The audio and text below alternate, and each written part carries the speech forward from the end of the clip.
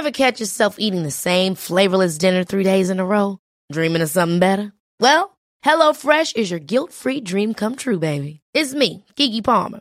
Let's wake up those taste buds with hot, juicy pecan-crusted chicken or garlic butter shrimp scampi. Hello Fresh. Stop dreaming of all the delicious possibilities and dig in at HelloFresh.com. Let's get this dinner party started.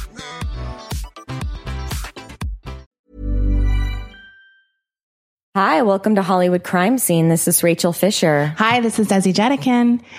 Today, we have a special guest. His name is Tom O'Neill. He is someone I've known for a very long time, and he has a book that's coming out today. It's called Chaos, Charles Manson, the CIA, and the Secret History of the 60s. Tom, that's quite a title. I forget. When I was telling the Uber driver on the way here, I got stuck. I go, it's Chaos, Charles Manson, and I forget what comes next or what order.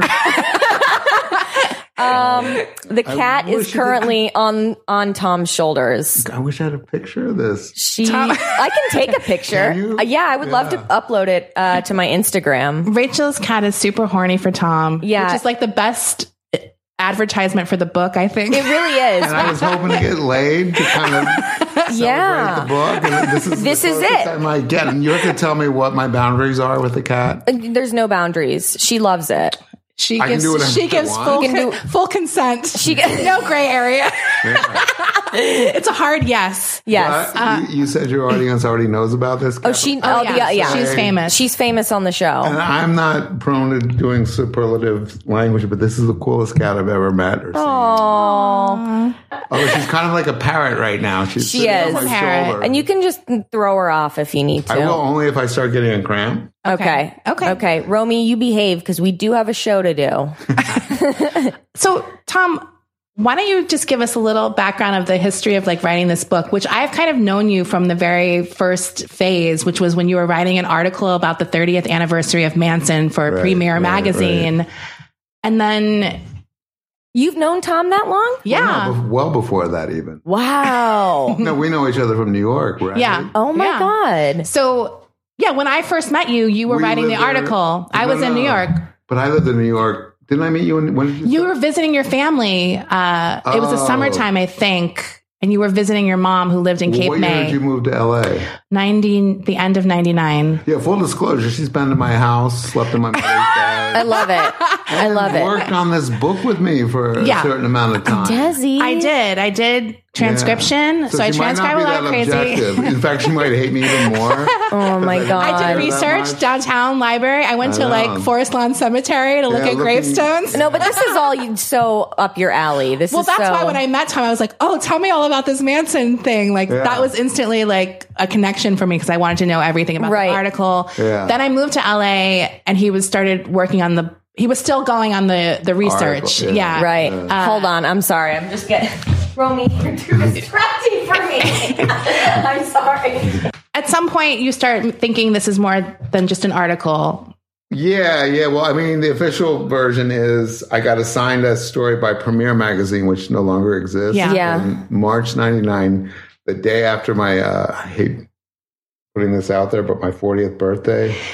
So now everybody knows how ancient I am. But the day after, I got the call and I said, whoa, wait, why would I want to do a story about this case? I go, hasn't it been written to death? And the pun was stupid and not intended. And I said, I've never read the book. I was never interested in it. And my editor, who's a smart magazine woman, she said, number one, you'll find an angle. You always do, because I'd worked with her a long time. And she said, number two, now that I've kind of planted the seed in your head, watch, you go out and you're going to hear his name referenced so many times in so many places. He's like a cultural icon, you know, the metaphor for evil, the end of the 60s. And sure enough, I'm like, I'd read an article and I had no idea how frequently he was like, I started, I read the book Helter Skelter, and it's a good, fast, kind of scary read. Yeah. It's well written.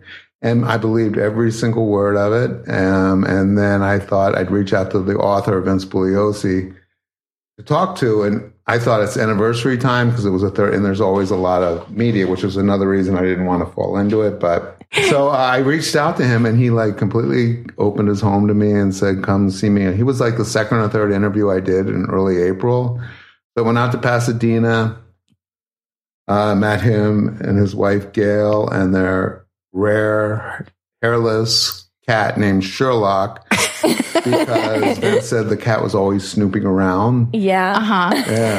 And she made us, they're Italian. They gave me Italian American. They gave me Italian cookies and we had Italian coffees. They were very nice. And then Vince and I talked a few hours and we went to his favorite luncheonette in somewhere in the valley and talked more. And then when we drove back to the house, he showed me some of the more notorious scenes, like where Linda Kasabian's wallet had been hidden to try to frame black people in a gas station, except they were wrong. It wasn't a black neighborhood. It was a white neighborhood. If you read the book, his book or mine, you'll understand all that. And we went back to his house and then kept talking. And it was like a 6-hour day. And, it was great because I had a lot of admiration for somebody, but he wasn't giving me anything fresh or new. It was I was just hearing him regurgitate everything he'd ever said. You just before. read the book. Yeah. So at the end of the interview, I did the Hail Mary pass in journalism, which is, because I'd love to get something fresh that I can put in this piece that's never been reported about this. I mean, I know you know the case better than anyone. If there's just something you can give me, it doesn't have to be for attribution. And he kind of thought for a second. He goes, all right, turn the recorder off. So I turned the tape off. And then he told me a story off the record. And it later became on the record once he started suing me because he put it into the legal documents. And at that point, our lawyer said, this is no longer off the record. He's using this to make his claim against you. Right. And the story was that famously, there was an audio tape taken from the loft at the house on Cielo Drive when the police were searching for evidence after in the day or two after the murders occurred. And it was an audio tape hidden up there, and they took it back. And the official story is they looked at it, and it was just Sharon and Roman making love. And the police decided to put it back where they found it before Roman went back to get his belongings. They didn't want him to get any more. I mean, he was still a suspect, and they didn't want to upset him. Yeah. So what Vince told me that day was, in fact, the tape was Roman forcing Sharon to have sex with two men against her will. And she was clearly not wanting to do it. And he was telling her she had to. And I said, did you actually see it? And he said, no, I didn't see it. He goes, but, the detectives who viewed it told me, and I trusted them. And that was important for a few reasons. The first reason was the obvious one, which was, well, then why do they put it back and forget about it? Because that indicates that the relationship was not healthy. Right. Especially if the first suspect is always a husband. Yeah. And he's having two men rape his wife on camera. But more importantly, it's been said to me, and I missed this at the time, he said, I was the one, Vince, who told them to put the tape back in the loft so Roman would find it. Now, I just read the book, but I didn't recognize that was completely fucking up the timeline because Vince wasn't assigned to the case until November 18th. And in the book at that point, he writes the whole book up until November 18th about the crimes and the beginning of the investigation from the third person. Right. Because he wasn't involved. And then he introduces himself in part 2 of the book. And he says, the first time I knew I was going to have anything to do with this case was November 18th when I was called into such and such a place. So now he was telling me, he was involved a few days later with this critical piece of evidence that I'm the only one that he's ever shared this information with. So I didn't understand the importance of him either lying to me that day about being the one who told him to put it back. Right. Because in the book, he has it in Helter Skelter. He doesn't say he told him to put it back. He said the police put it back. Or if he was telling me the truth, little things like that, if you study the genre of true crime, if there's law enforcement, there's supposed to be an open book, chain of custody evidence, everything, who investigated what, when. If he were involved in that early, that should have come out of the trial, especially since he was a prosecutor. He should have talked about it. So that was kind of like the first little crack on the wall where I started thinking, even without knowing the importance that Vince couldn't have done it, but just that this evidence was very different than what it said it was. So I started going down there, and then that led to all kinds of discoveries. And a lot of it was after I had begun chasing witnesses who had never testified who had never talked to the press back then. Critical prosecution witnesses, there wasn't a defense at the trial, but people who were really important to the case who hadn't talked, mostly because they were either very famous and didn't want to be any more attached to it, or because they were really scared. And once I got them through a lot of harassment, stalking to agree to talk to me, I started hearing a whole different scenario for what was going on at the house before the murders, what some of the victims were doing, what Terry Melcher's relationship was. And then I started thinking everything happened differently than they presented it in trial and the prosecution. And one thing led to another, and all of a sudden a 3-month magazine assignment turned into 20 years. Wow. I think you said something in the book where you were talking about Terry Melcher, and there was something in Helter Skelter that didn't line up with about when he moved out of the house. Right, and that was also something that you kind of... That was the next thing. Yeah. That was like the next crack? Yeah, that was the next crack, and that was the one that I took to Melcher. Right, before he died. When I had my big confrontation, and he threatened to throw my briefcase off. Oh my God. Why do you want to tell us like a little bit about the Terry Melcher aspect to your book? Yeah, I mean, if your readers don't know about everything, it requires a lot of exposition. So tell me if I feel like too much. I don't feel like you have to do a ton because most people who listen to the show are into the Manson. They always want us to do Manson stuff. Yeah. So I want a little exposition. I want a little. Sorry. Yeah. Terry Melcher's kind of role in the story is he and his girlfriend Candice Bergen. Right. You know, he's the son of Doris Day, the only child, and Candice Bergen was a daughter of Edgar Bergen, the famous ventriloquist, and his wife was an actress too. And they were Hollywood's golden kids. They grew up in Beverly Hills. They were both beautiful. Terry was actually a talented record producer and engineer, and Candice was, I guess, a pretty good actress and a very successful model at the time. So they rented this house on Cielo Drive from 67 to 60, first week of January, 68. And they had parties. You know, they were the occupants before Roman and Sharon moved in.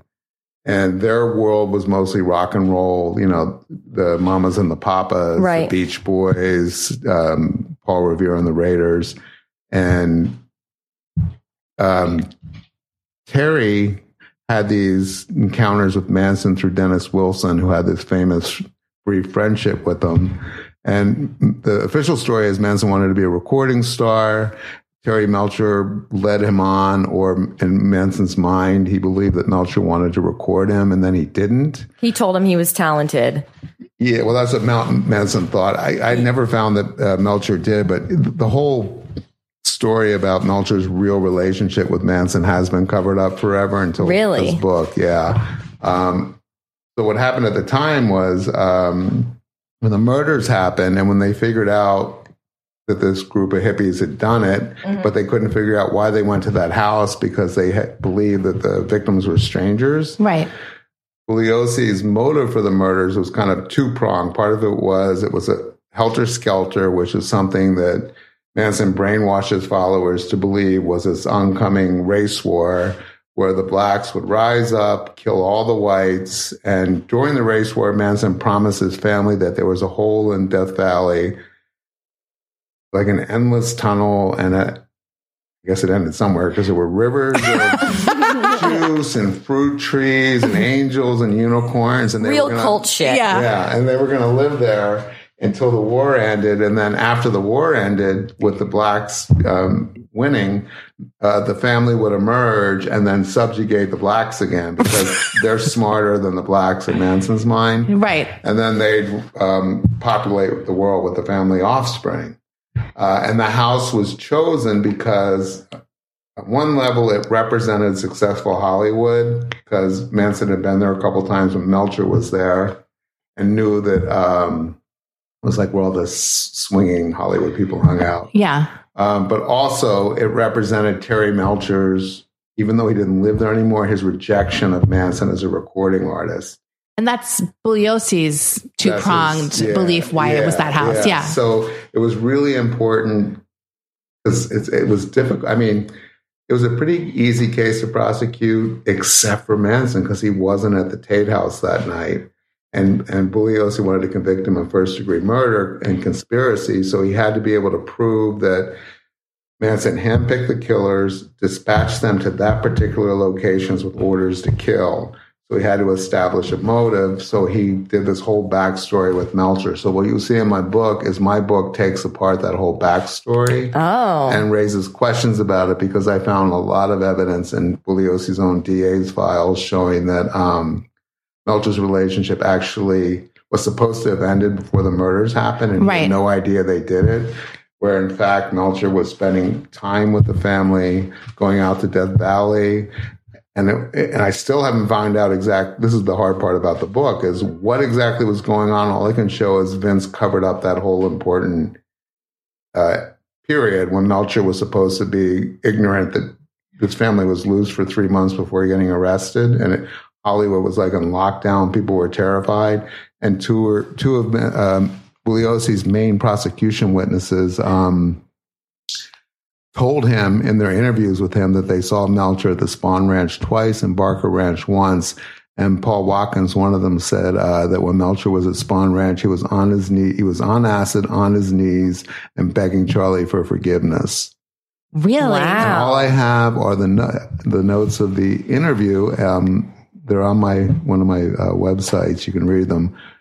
And that's what's so frustrating, because the cops that took the interviews, or Bugliosi took most of them, and he wouldn't answer those questions. And the cops, when I found them, either they said they didn't remember, but I said, this is pretty important. You know, the guy who was the reason that the house was selected and hadn't supposed to have had anything to do with the killers for months was at the ranch where they lived a month or two after, begging for forgiveness. And that wasn't public knowledge. No. Right. So I have a question.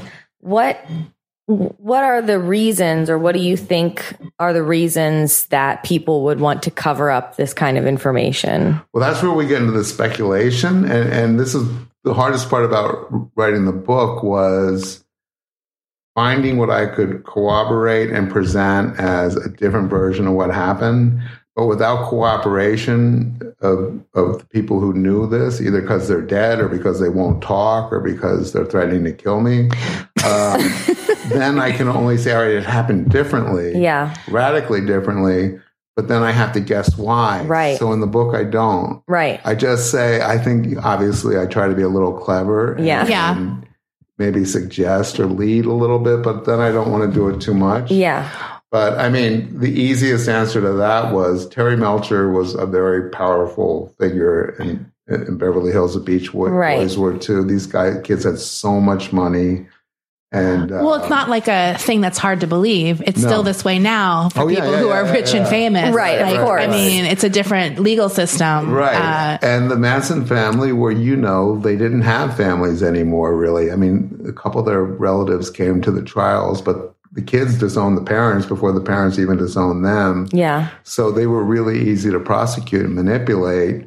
And if it was just a matter of believing that they really did these murders, what difference did it make if we could help out some of these people who might be tainted by their, Melcher didn't want the world to know how involved he was with this group. Right. Did you say that they didn't have a defense? They had defense attorneys, and at the end of the prosecution's case, because the prosecution always goes first. They didn't present anything? The family members? Yeah, they had a team, a unit, and Manson ordered the attorneys not to put up a defense. Now, isn't it Vince's obligation as a prosecutor to give the defense any evidence that might help them? Yeah, so that's one of a few of the things I found out. Listen, I'm like a little smart. Wait a minute. So let me get this straight. The Manson family, they refused to have a counsel. They refused. They had a counsel. They had defense attorneys. They had the worst defense attorneys in Los Angeles. But they didn't present their side of the case, basically. Yeah. Oh, they refused. Charles is like, don't do it. That's what I'm saying. They refused to testify. or have anything presented, any evidence at all. It was like the defense rests, like instantly. Yeah, so when the prosecution rests, the prosecution always presents their evidence and witnesses and then first. The defense goes. The defense turns. Right. So when it was that time, I think Irving Kanarick, Charlie Manson's lawyer, stood up and says, defense rests, we won't be presenting any witnesses. And everyone was shocked, and it was Manson's decision. And the family members obviously just went along with what he said. Yeah. That's wild. I didn't know that. Yeah. So, I mean, isn't that prosecutorial misconduct what he did? If he had evidence that presented a different the kind. documents I have that contradict the narrative. And, first I showed them to Stephen Kay, who was Vince Bugliosi's co-prosecutor on the case. Right. And I told him first what I had in these documents, which changed the whole narrative. And he's like, no matter what you tell me, I will never believe that Terry Melcher saw those people except from May. He saw them in May of 1969. Those murders happened in August. He had not seen them since May. He wouldn't have gone anywhere near them. So anything you show me is not going to convince me. Then I gave him the documents, and we were in his office, and he slunk deeper. He's reading them. Slung deeper and deeper in his chair. And I remember the sun was setting behind him in the San Gabriel Mountains. He's putting his head in his hand. Stop it. I swear to God, going like this. And he goes, I don't know what to believe anymore. I thought I knew this. He did all their parole hearings.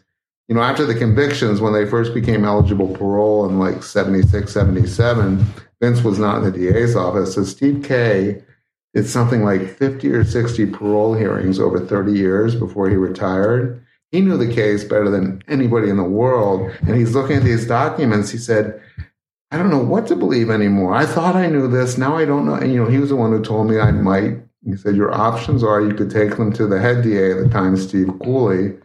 I go, what would he do with them? And he said, and I always get the language wrong, but he said he could call, it's a Latin term, which means that they got... Well, don't ask us. Yeah. We're like, oh. You guys are the experts in crime. I was like, habeas corpus? Yeah, I was going to say that too. Excuse me, habeas corpus. Oh, is it habeas corpus? Habeas corpus, yeah. I'm so mad I didn't say it. That's always what happens to me is like someone will say, what's that thing? And I'll have it in my head and I'll say, no, don't say that out loud. You're an idiot. And then you were right. But if the DA decided that, he would go to the judge and say, we request that these sentences are dismissed. Right. We'd like to keep them in custody while we develop a whole new trial against them, which would have been a nightmare. This was. Can you even imagine the media circus that would have been if the Mansons were put back on trial? Happen maybe tomorrow when the book comes out. Maybe. Oh yeah, that's right. Unfortunately, Manson won't be there to be tried. No. Did you guys see I shouldn't say horrible because the guy who made it's a friend of mine. Documentary on the funeral, Charlie Manson. No. Wait, a documentary on the funeral. It is really sick B-level shit. I'm into something it. Called Reels, I think. Oh, yeah. I know about Reels. I want to watch it. Okay. Wait, who came to the funeral? They shot the corpse in the casket.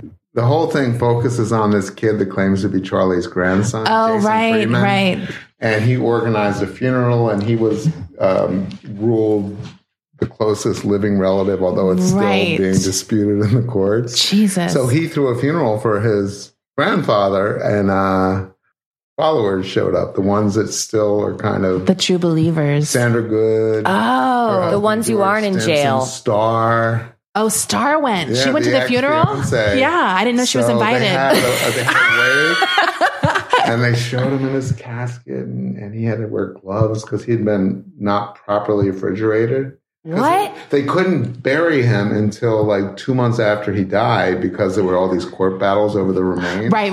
And, it's hot there, and I guess every now and then... So his fingers were all gross? Well, yeah, so they had gloves on them, but everything looked horrible, and people were bending down and kissing the casket. Oh. All this is on camera. I need to see this. But the best part, I don't want to ruin it for you, is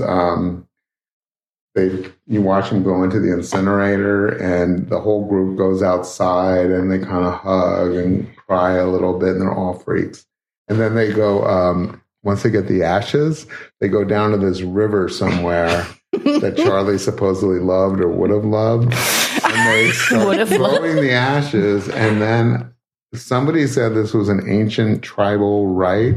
They take the ashes and start covering their faces with them. Someone was just fucking with them. Yeah, I think someone told them that. That's really amazing. It's really... Wait, I'm disgusted. I know. This sounds right up my alley. I hate these type of people. They're just horrible. Yeah. It has nothing to do with the murder part too, just the ashes.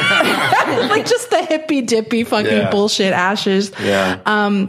One thing I saw in the book, I didn't get a chance to read the whole book, but there was something I had never really heard, and I think you talk about it in the book, and that is that Roman Polanski knew Manson possibly, or had a connection to them at some point. No, I was exploring that angle. Oh, you were exploring it. Yeah, there were people who were telling me that, but You never found evidence. I never found evidence. Oh, okay. But Polanski did some pretty strange things right after the murders. When he came back, he was polygraphed, and he lied in the polygraph about who he knew who were.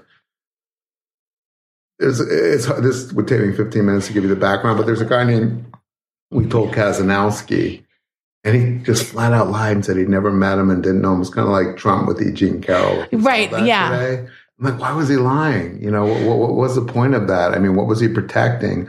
And you do see in the book that I found out that before he came back from the airport, he flew right back, and he had this secret meeting at a Denny's parking lot with this guy, Witold, and before he went to the police, and then Polanski's handlers wouldn't let the police get to him until he had talked to Witold and this other guy, Reeve Whitson, who's a figure in the book. Uh-huh. It gets a little murky, but hopefully it all is comprehensible. In the book. Yeah. Another thing that I saw that you pointed out that sort of was like an omission by Vince Bugliosi was that he didn't put into evidence Manson's connection to the parole officer, Roger Smith. Well, he didn't. His omission, that was more in the book. Okay. But what didn't make sense was at the trial, he makes a big case in the book saying the hardest thing was to show that Manson had complete control over these people, so much so that he could order them to kill. And I needed evidence of that. I needed testimony, but the only people who could testify to that were family members. And the ones who did all had criminal backgrounds and were testifying for immunity because we needed somebody clean, and it was impossible. And I'm thinking Manson's parole officer and David Smith and a bunch of these medical people in San Francisco in '67 when Manson was getting treatment and having his parole meetings at the Haight-Ashbury Free Medical Clinic, which is an important location. They all could have come down in their white jackets and talked about it because they actually wrote papers after about how they watched him slowly gain more and more control and what methods he was using. I mean, it was like... They had all this insight into him and how he worked. And they would have made... I talked to Kay about that, and Stephen Kay did come onto the trial halfway through when Aaron Stovitz was fired. He said, I had no idea about any of that stuff. They would have been the first persons I put on the stand instead of Danny DiCarlo, all these dirty bikers and stuff who would lie just to save their asses and get lighter sentences. So why do you think that Vince didn't call those people in? Because I think that if he did, then it might have exposed some of the things that people might have been doing with Manson that critical year. Do you talk about that in your book? Yeah. So like all the MK Ultra and whatever. I know it's a long time ago. She transcribed all my dates. Wait, you did? The crazy interviews. Yeah. Wow. Hours and hours. Desi. Her and Jimmy, and what was the name of that other woman? Oh, Tanya. Yeah. That's so nice of you. So she knows more than is in the book. But it was 10, 15. Right. So you get into the book. Yeah. Okay. One other person I wanted to sort of have you talk about is that guy, Jules Bucchiari. Tell us who he is and like what the whole deal you had with him. Yeah. Jules Bucchiari was one of the, when you're writing a book, you can get colorful scenes when you're interviewing people who are insane. Yeah. And you have this really crazy episode with them. But when it's a book like mine, if it doesn't lead to anything important, you got to cut it out. Right. So Jules Bucchiari was one of the more colorful. And frightening. It really was a little frightening. Those are the stories we love on this show. I have dozens of them. Well, I remember when I used to transcribe for you sometimes because I did know so much about the case.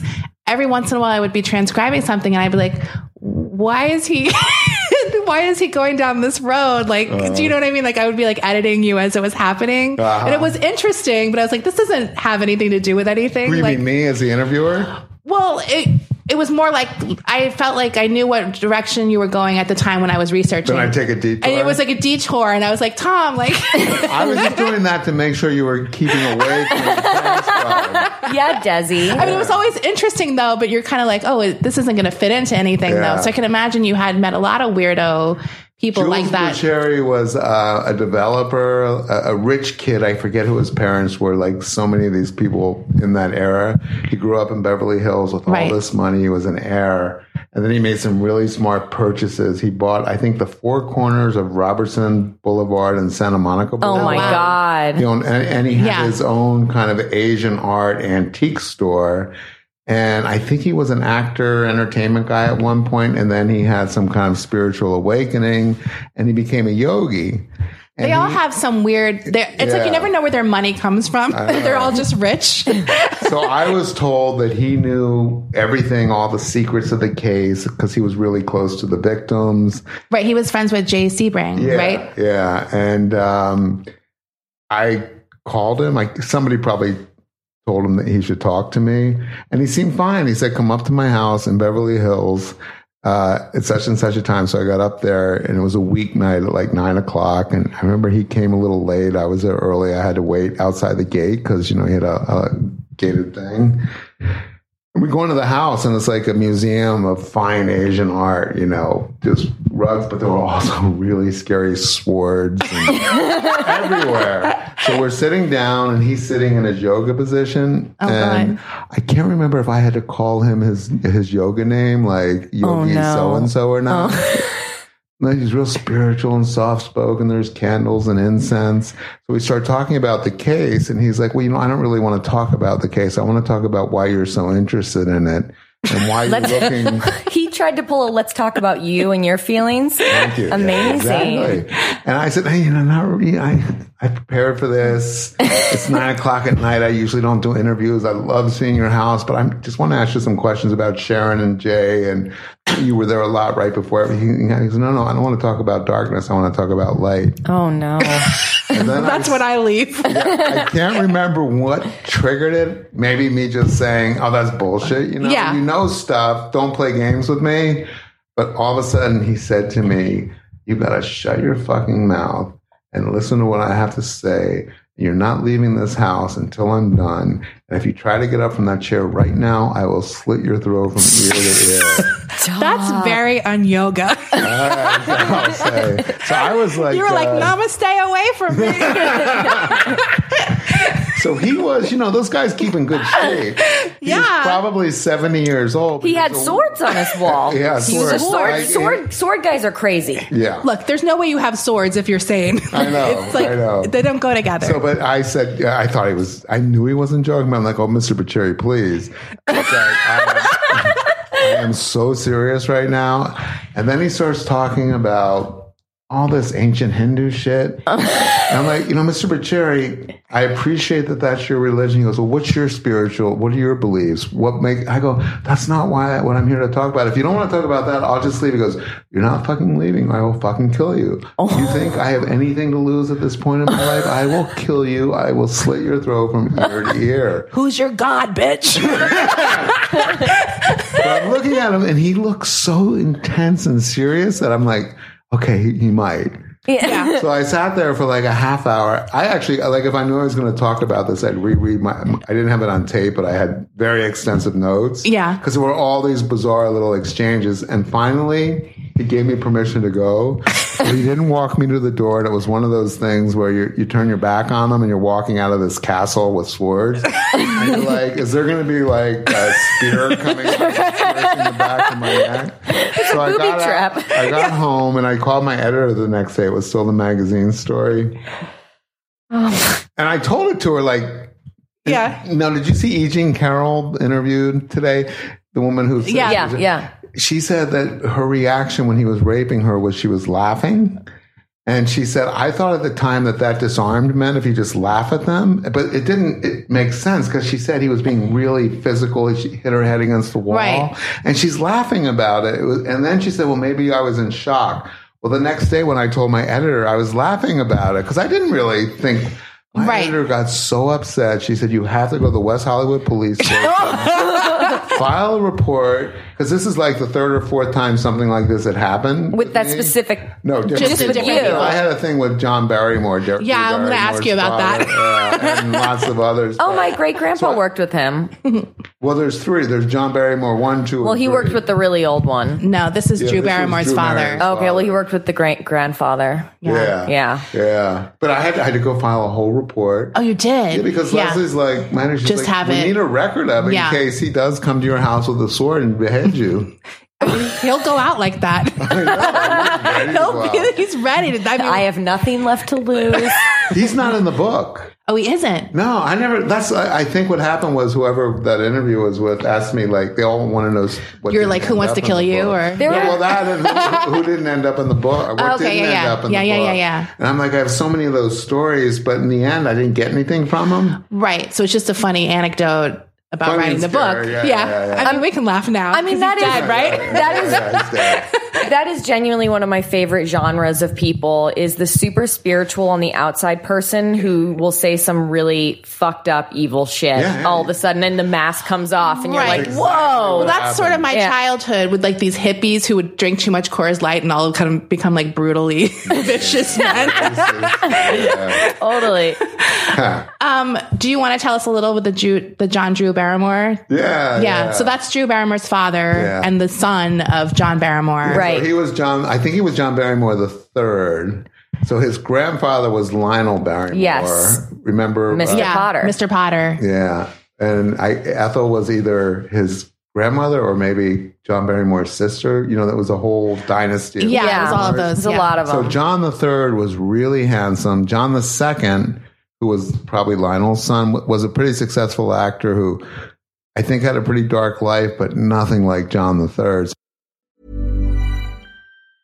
Ever catch yourself eating the same flavorless dinner 3 days in a row? Dreaming of something better? Well, HelloFresh is your guilt-free dream come true, baby. It's me, Keke Palmer. Let's wake up those taste buds with hot, juicy pecan-crusted chicken or garlic butter shrimp scampi. Hello Fresh. Stop dreaming of all the delicious possibilities and dig in at HelloFresh.com. Let's get this dinner party started.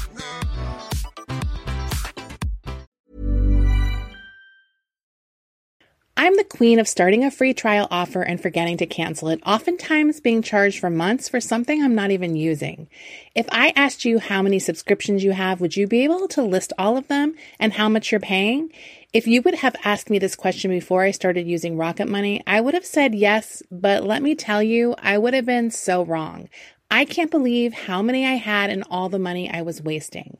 With Rocket Money, I can see all of my subscriptions in one place, and if I see something I don't want, I can cancel it with a tap. I never have to get on the phone with customer service.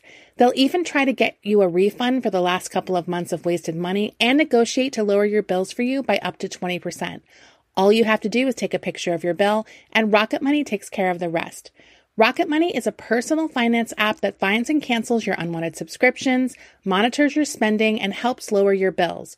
Rocket Money has over 5 million users and has helped save its members an average of $720 a year with over 500 million in canceled subscriptions. It's definitely saved me money, and now I can use that money to waste on things I do want. So stop wasting money on things you don't use. Cancel your unwanted subscriptions by going to rocketmoney.com/Hollywood Crime Scene. That's rocketmoney.com/Hollywood Crime Scene. This show is sponsored by BetterHelp. I've had a really stressful year with work and family stuff, and I know I'm not alone when I say I tend to push that stress down in order to get what I need done, and that only makes things worse. We all carry around different stressors, big and small. When we keep them bottled up, it can start to affect us negatively. Therapy is a safe space to get things off your chest and to figure out how to work through whatever's weighing you down. In the past, therapy has helped me navigate many situations, from helping me to set boundaries to just becoming the best version of myself. If you are thinking of starting therapy, give BetterHelp a try. I love that it's entirely online, so it's convenient, flexible, and suited to your schedule. You just fill out a brief questionnaire to get matched with a licensed therapist, and you can switch therapists anytime for no additional charge. Get it off your chest with BetterHelp. Visit BetterHelp.com/HCS today to get 10% off your first month. That's BetterHelp, HELP.com/HCS. So John III at the time of the Tate murders was probably in his mid-20s. He'd done a couple films, some of those kind of B-level Christopher Jones movies. Right. But he had a promising career, but he was one of like a half dozen people who were close to the victims and just unraveled. They had nervous breakdowns. Right. I saw you mention that there's a lot of people who had nervous breakdowns after. At home. Christopher Jones, Rudy Aldabelli. I mean, they never really recovered. They couldn't work again. They were just... I mean, I can understand that. It's a heavy... But it also made me wonder if it was because they knew more than they could share, and they were haunted by that. And that's the thing I got from my interviews with Chris Jones when I interviewed him. But with John Barrymore, I wanted to talk to him, and I knew that he was a recluse and hadn't, done anything. He quit working. He wandered the earth. He became like Howard Hughes. Yeah, he was like a Howard Hughes type. Yeah.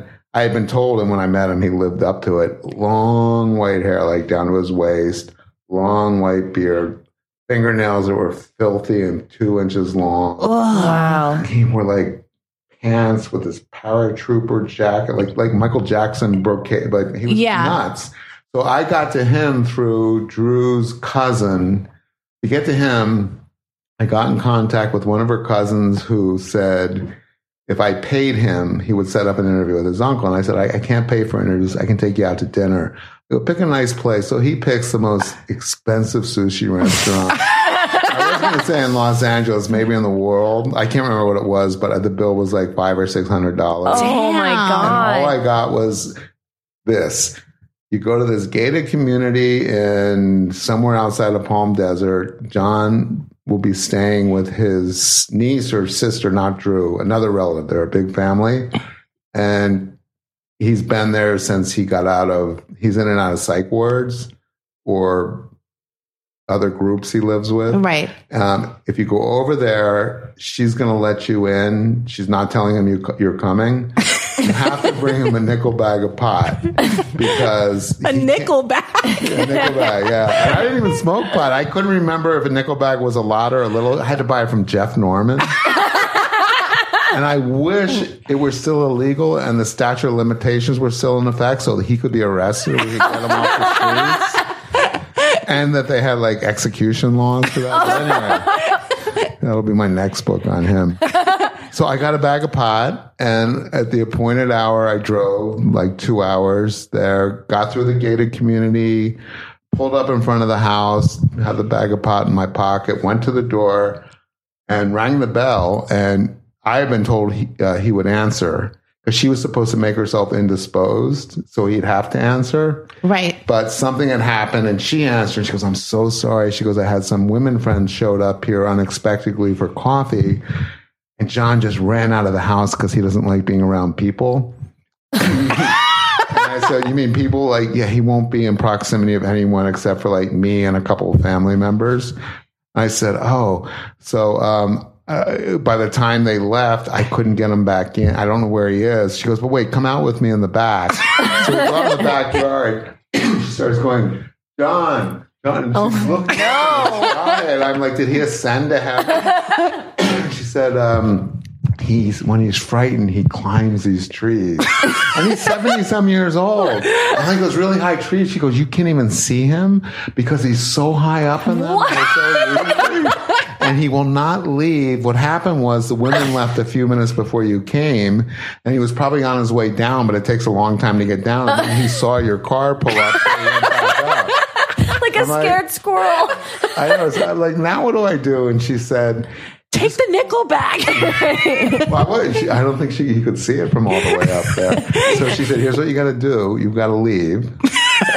go back outside the gates, wait an hour, a half hour, come back, but don't park in front of the house. Park like 4 doors away, and then creep up to the house and make it like such and such an o'clock, and I'll be taking a shower. And because he does have to get medication, and he will answer the door. It's like trying to get back a feral cat or something. Right. Like shaking a box of food. Yeah, just go away. Open a can of tuna. Put it on the front step. Walk away. She said, do that. I'm like, well, I came all the way over here. I might as well. I really wanted to lay my eyes on him. I was back. Right. Yeah, me too. So I did that, and I went back to the house. I rang the bell. And the door opens, and it's like looking at Howard Hughes in the last days of his life. Just looked like a wild mountain man. No flesh on his body. He's all skin and bones. He goes, I know who you are. You've been sent by the dark forces. You want to, and someone, not her, I don't know how. He said, you're here to talk to me about people whose names won't be mentioned here. People who were taken from us in 1969. You are to leave. I'm casting you out. And I took the pot. I go, I have this for you. And he goes, are you a cop? And he goes, get in here quick. So I come in and he shuts the door and he grabs the pot. He smells it. He goes, I'll talk to you for a minute. He didn't talk to me. I mean, I said, I want to know about Sharon, and you were at the house, and I had all my facts. You were there like at this party when this incident happened. Right. And he goes, started cursing at me. Don't say those names. Don't ask about those incidents. What are you trying to do? You're sent here by the devil, and leave. And he started screaming at me. I got real frightened. And then I go, I'm not scared of you. You're just crazy. You're just a crazy old man who's pretending to be crazy. And I'm thinking, this guy could probably attack me too, because he is that crazy. But it didn't. I got nothing, so it's not in the book. Oh, damn! Yeah, I mean, it is a good story. Yeah, it's a really good story. Yeah. Do you want to go more into your thing with Vincent? Like, what was the turning point with him where he really started hating you? Like, what he exactly? Started monitoring what I was doing. So when you first go to that 6-hour conversation, it seems like it's pretty good, right? He's giving you Italian cookies and coffee. And we're talking about Vincent, the author of Helter Skelter. And the prosecutor, the Manson prosecutor. Yeah. So, and then I talked to him on the phone like once or twice a week. He was so accessible to me. I kept saying, why is he being so accessible? Yeah, so it was suspicious a little bit. I think he was concerned about the angle I was taking. Right. And he knew, I didn't know this at the time, he was checking on other people I told him I interviewed to see what I had asked them and what they had said. And then I found out he was calling people before I interviewed him. This took me months to find out. Oh, really? He was monitoring me, yeah. So then when I found out the stuff about Terry Melcher's very different relationship, first I heard it from Rudy Altobelli, who was very close. Right, and that's the owner of the Cielo. Yeah, and he was very close to Terry and Sharon and Dennis, and he had never given an interview. He is a real character. He's a real character. Yeah. Did you meet him? I took him out one night with all my friends. Oh, I didn't meet him. He offended everybody, yeah. Oh, he offended everybody? He was pretty offensive, yeah. Oh, man. He would grab waiters in the butts. And, oh, really? And in the front of the butts. And the front butts. He would get drunk. And, I mean, he would have been Me Too'd out of Hollywood. Yeah, he was for fearless, sure. Yeah. But, Rudy was the one who first told me stuff about everything being different than Vincent. Why do you think he talked to you when he didn't talk to anyone else? At first, he wanted to sleep with the Tom stuff, I think. You know, he was an old gay man. Oh, right. I didn't lead him on, but I knew he liked me and my attention. Yeah. And the deal was I would take him out to dinner. So it was like having this little relationship for him. I was like his walker. Yeah, you were like a social. Yeah, and he would share information, but it became like this 2 or 3 year extended feudal. I mean, he gave me stuff, but he always held back. And what it involved was I had to go from Venice to Van Nuys.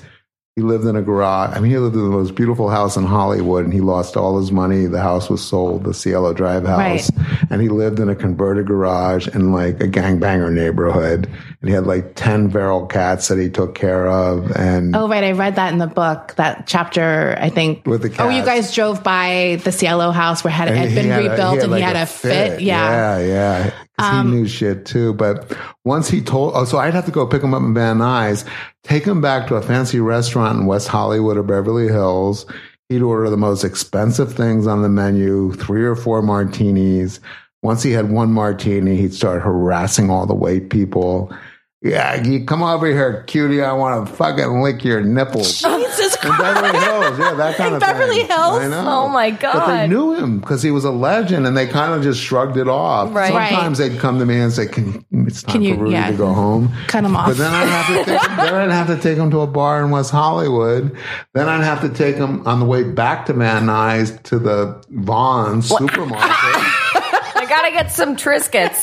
Wait, how old is this guy? He was like, when I met him in 99, I think he was 72, 73. Oh, wow. And then it would be like a 6-8 hour night. And I'd have to go all the way back to Van Nuys and try to get, like, in Vons, he would be there 2 hours. Really? Just to piss me off, he'd spend hours deciding between one brand of cornflakes or another. That's incredible. Because he was lonely and he wanted to Right. Yeah. company. Right. Then I get him back there. He'd want me to go in and pet the cats. But he would show me all these incredible pictures of the stars at the house that he had and artwork that people had given him. He was a manager of Katharine Hepburn. Yeah. Right. So he did have good information. He had good information, yeah. And then when I was able to corroborate it in documents at the DA's files to show that everything Rudy was telling me was true and Vince knew it and hid it and kept it from the defense, then I went to Terry with it. And then we found out Terry told Rudy that he had called Vince, and he said, Vince, O'Neill's asking all these questions. He's not supposed to know any of this stuff. You're supposed to take care of all that.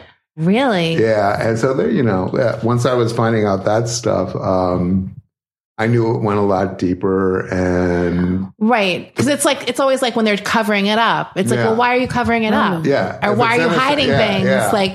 That's when it becomes like a conspiracy or something's going on between people. And my last contact with Vince in that first year was I had pulled back and stopped calling him or talking to him because I wanted to wait until I had all my ducks in a row. But you knew at some point not to tell him what you were doing. Well, I knew he was figuring out a lot of it. Yeah. But once he knew I wasn't calling him, I could tell he was getting disturbed. Right. And I was hearing it from other people. And then finally, after like 3 or 4 months, he left me a message in October on my answering machine saying... I heard that, I think. You probably did. Yeah. He said he wanted to talk to me. He left really... I've heard a bunch of them. Yeah, the messages 6 years later were the cursing. Oh, those were the cursing ones. Okay, yeah, I heard those. This one was when he was still trying to figure out what I was doing. And right. He was still frightened. And so he was more friendly. So he said to me, I've heard that, you're asking people about certain things I did at the trial that you might not understand as a layperson. So I just want to be assured that you'll give me the opportunity to explain anything that, doesn't make sense to you because I'm the most honest prosecutor that lived or something. That's such a sociopath. Oh, yeah. Like, I hope you give me the chance to tell you my side of the story. Yeah. Like, it's like they don't want to not be able to tell or charm you into thinking, do you know what I mean? Like they want that chance to charm you again. Yeah. Like, it's creepy. So, I mean, but how did it really escalate? Like, was there a particular inciting incident that made him go off the edge? Yeah, well, no. So what happened was after that call, I called him back and I said, Vince, of course, I'm going to give you your opportunity. Literally, it was still a magazine story. Yeah. And I was only 8 months into it. Right. And I was hoping to have it done any month. So I said, it'll probably be a couple more months. I'll call you. But then it stretched into 6 more years. The magazine. Wow. Yeah. I had the editor-in-chief got fired, and the new guy said he wanted the story right away. I wouldn't give it to him because it wasn't finished. Yeah. And I got a book agent, and we got a resolution that I'm not allowed to talk about where we took care of each other so I could walk away with the story, but I have to give him something that I don't know how I'm ever going to get it to give it to him. Because I don't have it, a lot more. But anyway, they'll come around, I'm sure, looking for me. Hopefully they're not listening to this. So then I kept reporting, and then I got a book deal. And in 2006, I finally reached out to Vince. And I knew he'd been monitoring me all those years. Right. People told me that he would call them and ask them what I'm asking. Even though the premiere story never came out. Yeah. Then he thought that I had lied, that the premiere story was a false pretense from the beginning, that I was always planning on doing a book that was going to attack him. Oh, God. So so once he knew the book was coming, that's when he sort of really freaked. Well, he didn't. He still didn't approach me again. But then finally I wanted to have my big confrontation with him before I sold the book because I wanted it in the book proposal. Right. And my agent didn't want me to do it. And he was right. He said, Vince is too powerful. Once you put your cards on the table and he sees what you really have, if we don't have a book deal yet, he's going to go to every publisher and, make them terrified to have a deal with you because he's the established author and an attorney. Right. And he had numerous successful true crime books. Yeah. So I listened to my agent and did it as soon as we got the book deal. I said, okay, it's time to do it. So I call him like 2 or 3 times at his home and at his office, which isn't an office. It's an answering service. He doesn't have an office. He wants people to think he has an office. And I said, it's Tom O'Neill. I'm sure, I hope you remember me. We, met and had a lovely day in April. Yeah. And I talked to you for 6 months. And the last time was October. Long story short, the magazine article is now a book. I'd love to come sit down with you. He didn't call me back. And then I finally called him at home at night. He answered the phone and for 5 minutes pretended not to know who I was. Stop. Tom who? I've left you 3 or 4 messages that you I have your fucking number. You've been stalking me. And I explained who I was in our history. And I know that you've been getting information. This is what he said. You were such a wonderful guy. I really thought the highest of you until I learned the truth. I'm like, what? You're like, likewise. No, really. I should have. He said, Tom, you really pulled one on me. I thought you were the greatest guy. He goes, but the things I heard about you, the horrible, disgusting, criminal things that you've done. Oh my I'm like, God. What? He goes, I go, what? So I can defend myself. He goes, I can't tell you. These people told me this in confidence.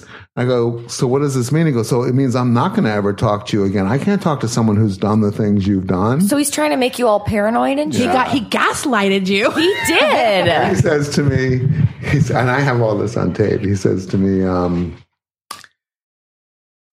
he says, I would never talk to you. And I went around. I said, you have to tell me who told you this. You're saying one person? No, two different sources. I go, if you don't tell me who they are, you don't have to tell me who they are. Tell me what they said. So I go, Vince, I make a lot of enemies doing this, as you well know, and people could just say anything. Right. You're going to shut me down. He goes, I'm sorry, Tom. That's it. Goodbye. Good luck with your book. So I hang up the phone. I go, this isn't going to be the end of this. I sit by the phone, and maybe 5-10 minutes later, my phone rings. Hey, Tom, it's Vince. Oh, my God. He goes, that conversation we just had, we need to have it again. I said, what? He said, I didn't have a witness. It was you and me, and you're going to misrepresent what we said. I go, it is going to be pretty hard to misrepresent that because it was so crazy, Vince. Yeah. And he said, I want my wife, Gail, to get on the phone, and we're going to pretend like you're calling me all over again. I'm like, you mean play act?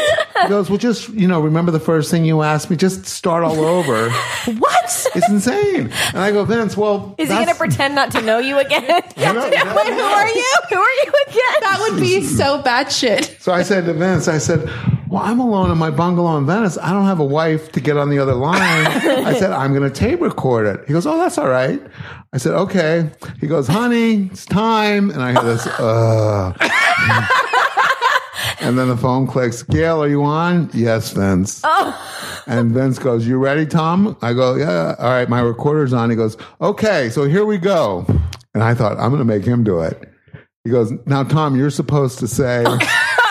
Oh, I go, oh, you mean you want me to... so I called you. We'll just say, Vince, are you...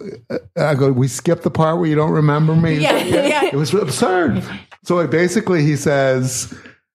You asked me for an interview, and I said I really liked you, and that I wouldn't do it because of some horrible stuff. I said, no, you said horrible criminal stuff. I did, okay, yeah, so horrible criminal stuff. And then you said, and I said, and then he's correcting me, and we're just... Would this tape hold up in a court of law? Yeah. What is his point doing every this? 5 or 10 minutes he's going, it lasted like a half hour. He goes, Gail, are you still there? And she's like, yes, Vince. She hated this guy. And you still have this tape? tape? Yeah. Oh, that's incredible. Play it on your podcast. I want to hear it. I desperately want to hear it. I want to put it up on my website, but I'm getting attacked by his relatives. You should put it on iTunes. It'll be like the number one song. We should get a remix. You should. So at the end of the call, where he's satisfied, he says, so now you can't, well, I said I can actually, if I want to, misrepresent the other call. Right. And right. whatever. All I want to do is interview you, Vince. I think you're going to change your mind. He goes, I'm not changing my mind. I hung up the phone. I thought, all right, I'm going to hear from him again. It's not going to be tonight. It was about 6 days. He calls me up. I've been thinking, he goes, Gail said you sounded like a nice boy with good intentions. I do not want to meet with you again because of those horrible things. But Gail told me I should put that aside. You can come to my house and we'll do an interview. No, I didn't want to go to his house because at that point I was a little scared of him because I've heard, you see in the book, I uncovered other stuff he did to people that includes violence and horrible things. True place. But at that point I was relieved. So we set up an appointment at the house. I went back to the house and that's kind of the climax of everything because I laid out 6 years of research, 7 years on his table. I don't know how long you want me to talk about this, but it was just as bizarre as the phone call story that day. I mean, it went from, first of all, Gail had to be there as a witness because he was going to give an opening statement. He said, I'm treating this as a trial. I want to know what Gail's demeanor is during this. He's like, Gail is going to be my witness. And I said again, I go, well, I need to turn on my recorders. He goes, not for the opening statement. I guess you mean literally an opening statement. It's like you're in a world with insane people, but you have to act like it's normal or something. So we're in the kitchen, and Gail's leaning against the counter, like with her hands crossed. When is this going to end? Gail is my hero. I know. I love Gail. And Vince says, okay. And he has 3 legal pads of notes, like 10 books. Some that he's written, some that others written, they're all tagged so he can read excerpts about other writers writing about what a brilliant attorney he is and how fair he is. Jesus. And then so he makes his opening case against me. Is his opening case about that he's great? It's about how he's great. Does he's like he's on trial and he's defending himself? I haven't presented my case, so he only knows secondhand. He doesn't really know what I'm going to ask him about. Right. Did you say, Vince, I haven't had a chance to prepare my own I know. defense? Yeah. So then at the end, in like the first 5 minutes, he said, I'm not allowed to record it. And I said, that's not fair because you have your wife as a witness. He goes, you can turn your recorders on after. These are my rules. It's my house. I'm like, well, that's why I wanted to do it in this place. So anyway, 5 minutes in, I go, because he was so fucking crazy. And he constantly is referring him to himself in the third person, which I love. Yeah. So I said, Vince, can I just please take notes? It's so good. I need notes. Yeah. Okay, you can take notes. So I have really good notes on it. When the end of the thing ended, he goes, honey, thank you. You did a wonderful job. He goes, she has a headache, so I hope you don't mind. She's going to bed. I'm like, I wonder why. And then it was 4.5. It was almost 6 hours again of screaming and threatening. And he had 2 recorders. I had 2 recorders. This is a separate day. This was...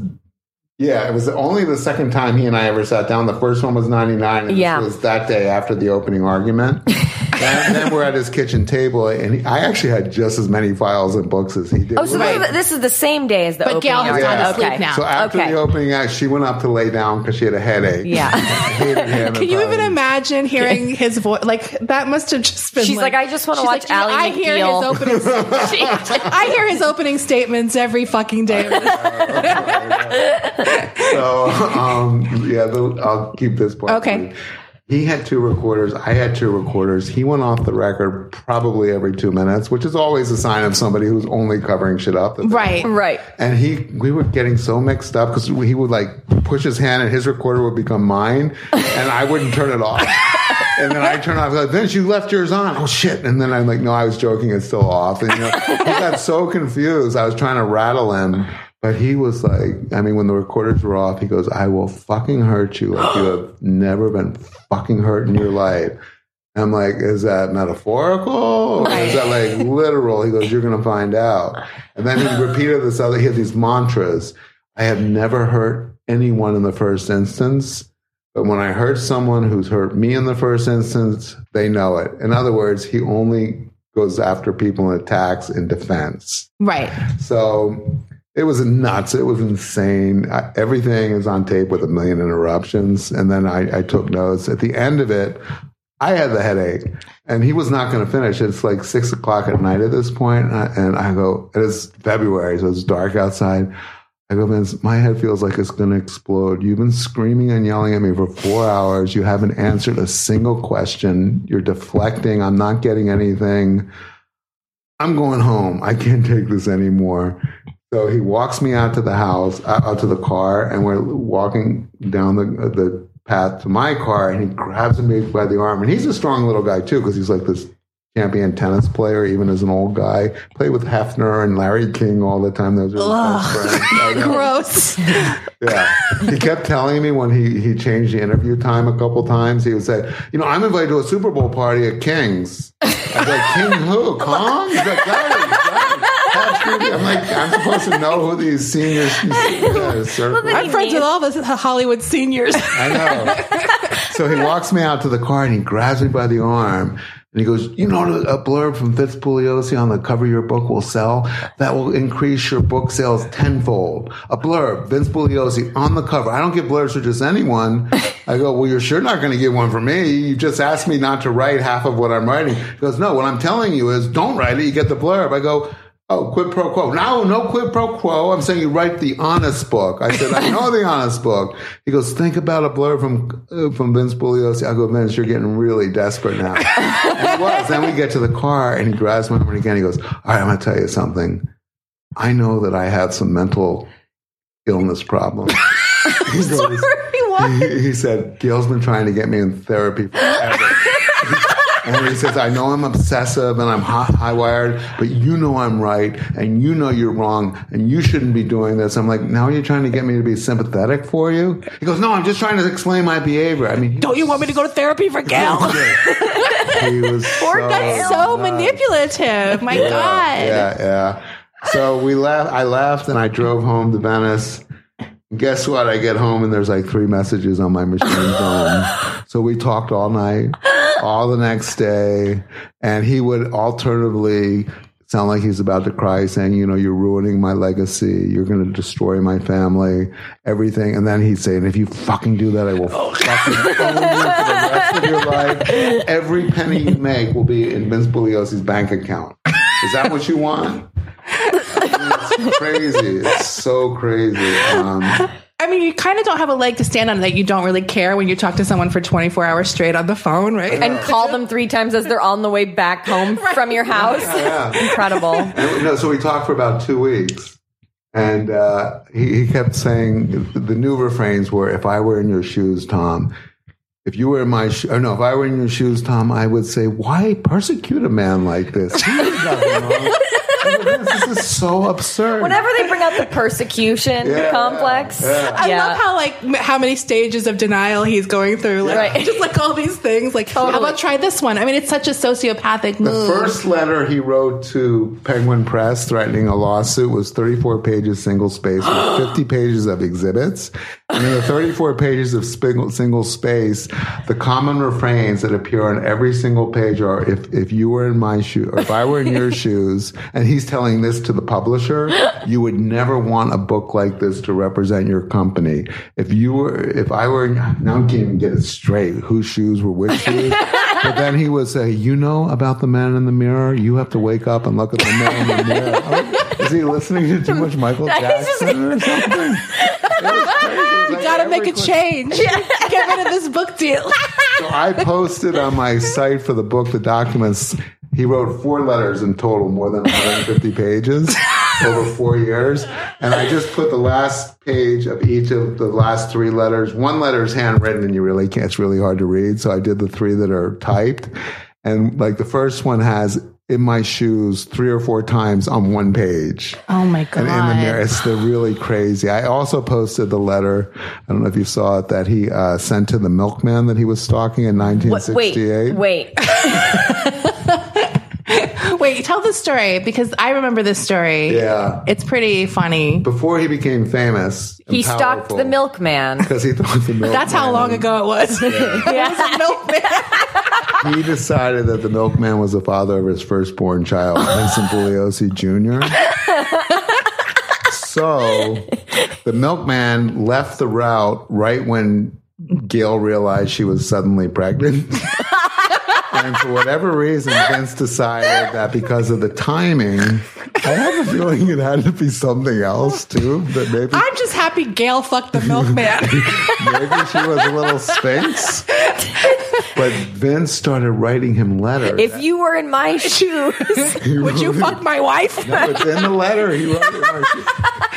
No, so he started writing letters to the milkman saying he was one of his former customers. He wasn't going to tell him who, but he's in the legal profession, and if he wouldn't agree to turn over his his records from his hours at the company and take a blood test, he was going to make his life miserable for the rest of his life. So he was following the guy to work, sending him letters. They had to take their kids. They had 2 little kids at the school. They couldn't let them go on the buses. They were terrified of him. And I have some of the letters that he sent to them. The milkman's children were terrified of Vince? No, well, the parents were terrified that he was going to abduct the kids because they would see him in his car outside his house. He wasn't famous yet, and they didn't know who he was. Right. And he couldn't answer the letters. Vince would say, I'll be out in my car, or meet me here. I want your records, or Give me your blood. And he would say, I called Arden, and they said that you're not cooperating, that you're not giving me permission to see this stuff. So finally, he lost his mind, and he made Gail go to the door of the house. I have all the depositions from the civil case. And Gail goes up to the door and she goes, I'm so sorry to do this. It's obvious that I'm married to a psychopath. I'm married to someone who's mentally ill. I can't get him to go to therapy. Can you please just take a blood test so he'll know? And they said, how dare you? And the woman said, I felt sorry for her. I said, can't you just leave him? If this man doesn't trust you enough. So that's a woke opinion in the 60s. 68. Yeah. It wasn't enough. Yeah. Vince was still stalking them. So the milkman, who was not a milkman anymore, he did something else.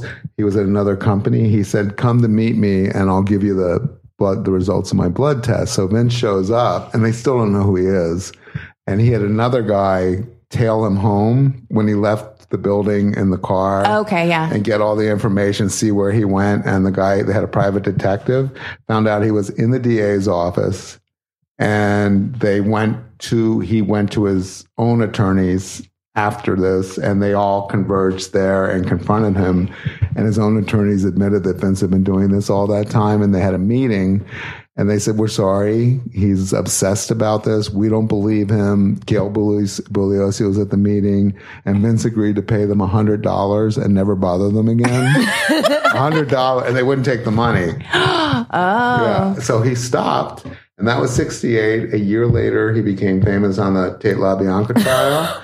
And then 3 years later, he ran for district attorney of Los Angeles.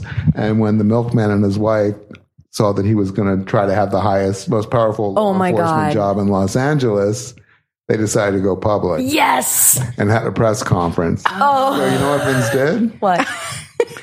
He held his own press conference and he said, here's what happened. The milkman stole, I believe, $300 from my kitchen table when he delivered the milk one day in 1965. And what Vince was he's such a brilliant prosecutor, but what he didn't understand was his stalking was in 68. Right. For that kind of crime, the 3-year statute, and that was the first thing their attorneys said. So he's conducting his own investigation.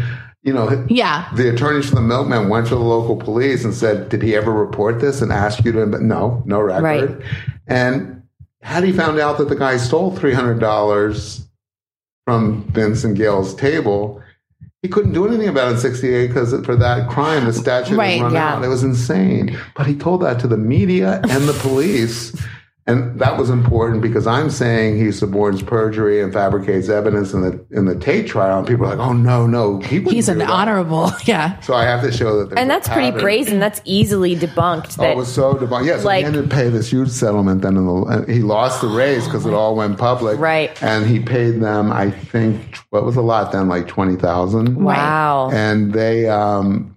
he only paid them in cash. He wouldn't let it come from his bank account. He didn't want any of it traced back to them. They had to sign a non-disclosure saying they would never reveal anything. And they were just going to walk away and not reveal anything until 1974 when Vince almost killed his mistress. What? Whoa. Yeah, that's all. You see, if you get to the end of the book, Virginia Cardwell was a woman he was fucking in 74. And she got pregnant. And he wanted her to have an abortion, and she was Catholic, and she wouldn't have an abortion. So he gave her $200, referred her to an abortionist, and I think he had a good relationship with the abortionist because Vince was famous for lots and lots of affairs. And she lied to him and said that she'd had the abortion, and he called the doctor, and I guess since it was Vince, the doctor did what they're not supposed to do and said, no, she never came in. I never treated her. So Vince went to her apartment and beat the whole hell out of her, black and blue. And she believed she miscarried during the beating. Oh, wow. So he left, and she went to the Santa Monica Police Department, reported it, and they took photographs of her. I have the photographs of her black and blue face. And then the next day, that night, they have the crime reporters. They have a tape or something with every single crime that comes in, and they check it. Right, to see if there's anything. A charge of battery and assault against the prosecutor who won the case. So the next day, it was in all the papers. So you know what Vince does? What? He goes back to Virginia's apartment in Santa Monica with his secretary and a typewriter. And beats her up. Well, beats her up and then comforts her in front of the secretary and basically holds her hostage in her own home for 3 or 4 hours until she agrees to call the department and say she's coming in and she's going to admit that she filed a false report. This is the story Vince concocted. He had given her advice once on a child support issue with her prior husband and charged her $200. And she was disputing the fee, and she thought that if she was going to blackmail him and pretend they had an affair, but Vince said, I never met her face to face. I only talked to her on the phone. She made this whole story up. So she agreed to do that. And the secretary brought the typewriter, so they typed up a bill and backdated it, and she signed it. And that was the evidence that, damn, he's sick. He's sick. So then Vince said, so call the department, the police that, you gave the report to. And she said, she lived like right down the street. And she said, so I'll be up in like 10 minutes. I said, no, we're sending you a car. And Vince is going, no. And she said, no cars. I want to walk. And I interviewed the cops that came.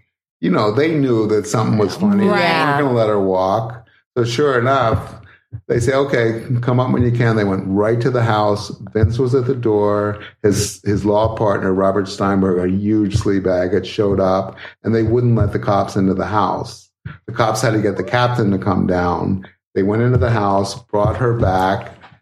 She still said she was terrified of him, so she said, I made the whole thing up. Right there, Vince's lie that he never met her before. Right. He's in the house.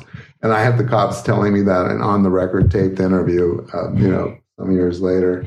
So the next day, all the papers reported that there was this financial dispute, and Virginia Cardwell was desperate and couldn't afford to pay the $200 to Vince, so she was withdrawing it, and she was getting arrested. And Vince told her, you'll get arrested, but I'll make it go away for filing a false report. He did, and then about a week later, her brother found out what had happened. He didn't live in the same state, but she told him or something. He got her an attorney, and they went right back to the papers. And Vince was just starting a campaign for Attorney General of the state. Oh, my God. So a bunch of attorneys who hated Vince and didn't want him to be Attorney General got the milkman and the mistress together and said, you need to speak out. And the milkman's like, well, we signed these NDAs. Yeah. And they said he's never going to try to get that money because the depositions are sealed, in which he admitted everything. So you have he's not going to sue you. So sure enough, they went public. Vince lost the campaign. He accused the mistress. He even told the police this, that she had lied about everything, never met her. I mean, he's a liar. Yeah. And he was using that tactic with me to scare me away. What I found, I didn't tell you what the terrible thing was. Oh, right. So what happened was Rudy and I had a falling out because he was so drunk and crazy. And it was weird. This is separate. You're not going to want to hear. Rudy became really good friends with Mulligan when I fell out with Mulligan. Oh, hell.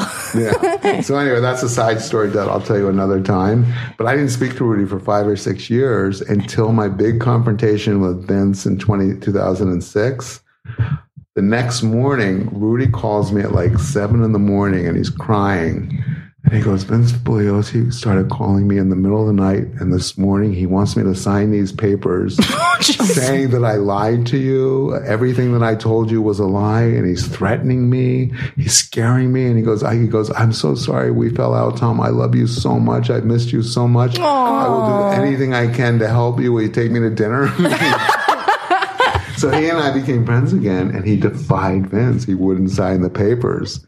And then I found out from him, he said, Vince told me that he was going to accuse you of raping little boys. And I'm Jesus. I go, how? Where would he get that idea? And Rudy goes, well, he might have gotten it from me. I go, what did you tell him? He goes, I told him, 3 or 4 years ago when he was monitoring you, he was asking all these personal questions about you. And I said you were dating a young guy. That was Brian Vo, my Vietnamese boyfriend for like 3 years. He was 29 and I was like 43. Right. He Not like a young boy, a young guy. And Rudy said, Vince knew that, But what he was doing was he was creating something, and he was going to say he wanted Rudy to write that on paper too. And Rudy said, I never gave him any impression that it was anybody under the age of like 25. It was like a perfectly proper. It was just a younger guy, and that's how Vince worked. And he was going to try to. He found something, and he wanted to So with the mistress, he accused her of trying to blackmail him for money because of the fee he charged her. With the milkman, he accused him of stealing. They're citizens. They're not. And he's this big, powerful guy. So usually, if he weren't so crazy, people would give him the benefit of the doubt and think that maybe the milkman did steal $300. Yeah, so that was his modus operandi when his back was against the wall. He was capable of anything. Well, I feel like we're going to never stop talking about this. I'm honestly riveted by this guy's life right now. Yeah. It's so wild. But we'd love to have you come back on again. Yeah, I guess maybe one last question. Was there anybody that you wanted to interview that you weren't able to get to? Oh my God, yeah. Like a ton, yeah. Well, I know you've mentioned Candice Bergen. Candice Bergen was important, but I know even if I got her, she'd be wasn't going to say much. Ice Princess. Linda Kasabian, I would have given my left nut. To interview. I tried so hard. She was the one woman who got immunity, and Vince gave her a script. She lied about everything, and she drove the killers to the houses both nights. She didn't kill anyone, but she brought them there and took them away. And she's never told her story truthfully. And they all went to prison with death sentences, and she got off scot-free. Right. I spent about 2 weeks in Tacoma, Washington, which is you probably don't have listeners in Tacoma, or maybe you do. Yeah, we love them. Well, they're probably self-aware. What a depressing, horrible place that is. It's so gray and rainy and wet, and she lives there, Linda, and I stalked her and couldn't get past her kid, Lady Dynamite. Her kids have all been in and out of prison for being running meth labs, and the daughter's known as Lady Dynamite because she dynamited the house. She I think when she was fighting with other dealers, she dynamited their drug labs or something. They had all these guns. Linda was arrested a ton. She didn't become a good girl after this. No. Yeah. She's she wouldn't talk to me, and I had to deal with Lady Dynamite and her crazy friends who threatened me. for 2 weeks, and I was living in the worst hotel, and it rained every single day, and it was like right when I was really running out of money, and they were threatening to pull the plug. I think it's book. more about your life than Tacoma, Tom. No. Yeah, that's true. You know that's the danger of being interviewed by someone you know. Everywhere I went, there was that gloom, that cloud. Okay, let's get. First of all, you have to follow Tom on his social media pages for the book because he puts up a lot of good pictures and audio from the interview. And audio, yeah. So you can follow on Instagram. What's the Instagram? Do you know? Chaos the Book. Chaos the Book. There's a Facebook page. And the Facebook page is called. It's the title of the book, the exact title. So. Chaos, Charles Manson, the CIA, and the Secret History of the 60s. We'll probably post links to everything as well. That'd be great. Yeah. And then the book comes out tomorrow. Yeah. And if anybody wants to go to the event at the Susan Moss Theater, I'm being interviewed by Alex Cohn, who's a Spectrum One newswoman who used to be on NPR, and my collaborator, Dan Piepenbring, who's really cool and funny. And if I start getting uncomfortable and people are asking me stuff I don't want to talk about, all I have to do is turn to Dan and say, so Dan, tell him about Prince. Dan spent like 6 months with Prince until he died writing his memoir. Oh, really? Yeah. Oh, shit. Traveling. Wow. And, his book comes out in October with Prince. Oh, cool. Yeah. That's amazing. So that's at the Susan Moss Theater in Santa Monica at 8 o'clock Wednesday night. You can get tickets if you go to Live LA Talks. Yeah. You posted on your Facebook page probably. And right? I did. Oh, yeah. So the links are on the Facebook page. We'll post links to all the social media and to the book.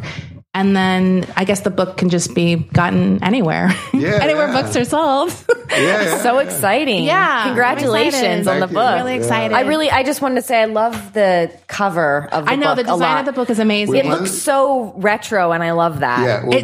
We're very happy with it because we fought. There were like 5 or 6 before it and they all had Manson's face on it. This is so perfect. Cool looking. It looks cool. I like seeing it out. I do too. Yeah. It's a great looking book. Okay, cool. Well, thank you, Tom. That was amazing. Thank you so much for coming. Can I say hi to my 3-year-old mom who's getting up at 7 a.m. tomorrow to go to Barnes and Noble? And see yeah. I'm joking. She doesn't know what a podcast is. I thought that would make me sound charming. Aw, you're charming. Yeah. We'll definitely have you back on to talk about other stuff. Oh, we want the Diane Linkletter. We'll have you back on for. I got a ream of information. Bring your files. Please bring files. Okay. All right. Bye.